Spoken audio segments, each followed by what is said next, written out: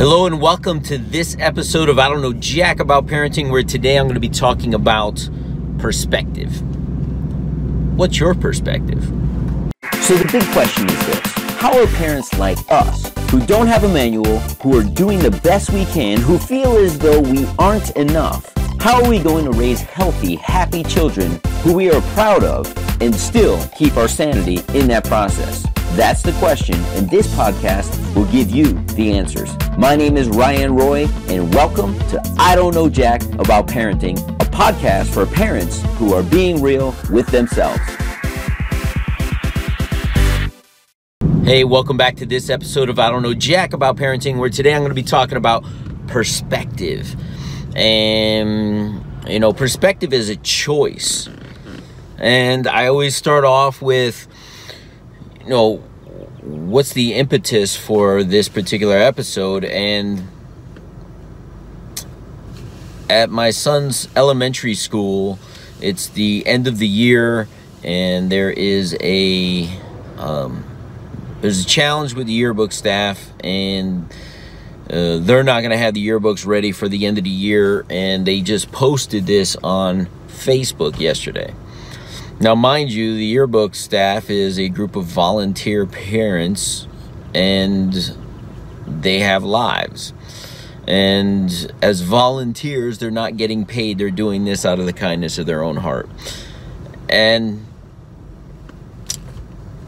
the perspective from one of the parents on Facebook, as they posted it on the school Facebook page, was, "This is ridiculous. I have a fifth grader. She says, somebody dropped," this is funny to me, I'm sorry, but somebody dropped the ball and innocent children are being affected. Perspective. It's a book. The book is getting produced.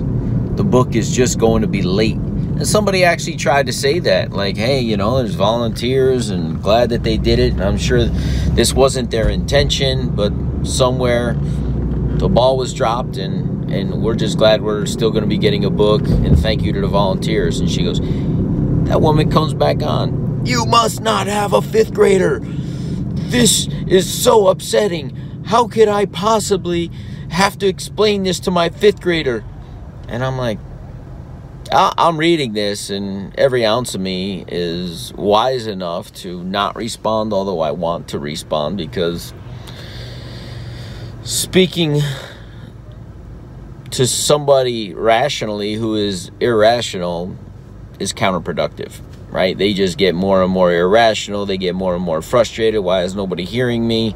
All those 6 or 7 parents kind of chimed in. They got nowhere with her, so I assume I'm probably not going to get anywhere with her either. And I'm just adding fuel to this already raging fire of a parent. So perspective. I shared with you guys earlier in these episodes earlier in the year about how there was a death with one of the parents at school. And that was 6 weeks ago. And it was school-wide, and everybody knew about it, and this memorial and all this other stuff. And a very short 6 weeks, somebody else has lost perspective on life, because believe it or not, that teacher has a 5th grade daughter in the school, and she's been affected. She's an innocent child who's really been affected. And somebody actually put something like that in the Facebook thread saying, I hope that you guys understand that this is small compared to what happened just 6 weeks ago. And her daughter's in the 5th grade, and she's being affected once again, but nothing compared to that. So let's put this into perspective, and let's just show a little grace to whoever dropped the ball and encourage them to move forward. It's just interesting how people are caught up in their own world. And one of the things my mom taught me, and I'm going to encourage you to think about, is to Teach your child to look at it from someone else's shoes. How does that other person think? Get them to critically think about, hey, this is how it's affecting me, but how is it affecting other people? What consequences are going on in their life for this to go wrong? I actually sympathize and empathize with this woman, because if her biggest challenge in life that she has to go on a rant on Facebook about her yearbook being not like it's not going to happen, it's just going to be late. If that's her biggest challenge in life, she is living a blessed life. If that's her biggest challenge today, wow. She should be counting her lucky stars, because I don't think most of us are that fortunate to have our biggest concern be the yearbook being late. If her daughter's biggest challenge to date coming out of the 5th grade and going into 6th grade is the yearbook being late, oh, that kid is living a blessed life. But it's perspective, right? Now I imagine, and maybe some of you are imagining, I imagine that every obstacle, no matter how big or how small, gets magnified in this person's life, because that's how this person chooses to live their life, to see the dark cloud that covers the situation versus the light at the end of the tunnel. And I am here to tell you that that's a choice. You can choose to see the positive in a situation, or you can choose to magnify the negative. But at the end of the day, it's your choice. I'm going to share with you a little story that's just coming to mind around faith. And in North Carolina or South Carolina a couple years ago, there was a mass shooting at a church. And soon after that, I was watching an episode on ESPN.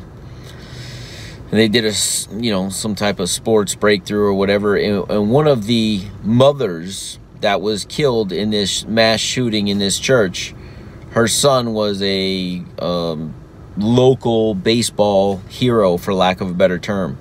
And they kind of interviewed him because the town was going a little crazier and they're in an uproar, and like, our churches need to be more protected, and how could this happen in our town, and all of this stuff. And they interviewed her son, and he says, my mother was a Christian, and she died following her faith. And my mother always taught me the key to life and the key to being a good Christian was forgiveness. Because without forgiveness, there is no eternal life or acceptance of Jesus into his life. He goes, so although I miss my mother, I know she's with her heavenly Father. And although I want to see her again, I know I have the opportunity and I will see her again. And I have forgiven this man for what he has done. And he basically said, because Jesus died on the cross and forgave me of my sins, and I'm imperfect, so I forgive him. And the whole town was like, wow, if he has that perspective, why am I being so angry? He killed his mother, yet I'm angry, yet he's forgiven. So even in the most hurtful scenarios in life, where you lost a loved one due to somebody else's anger, fear, negligence, lack of mental stability for whatever reason, you can choose a perspective that is positive if you choose to choose it. So in parenting, I imagine this woman's young child is a little frantic and upset and choosing her mother's perspective on this because that's what her mother's teaching her. And she's going to grow up to make a big deal out of a late yearbook. And to me, that saddens me. But if you're that parent, if you're that type of person, can you start choosing a different perspective? Or is there always a dark cloud? Because if there's always a dark cloud, there's always going to be a dark cloud. It's a choice.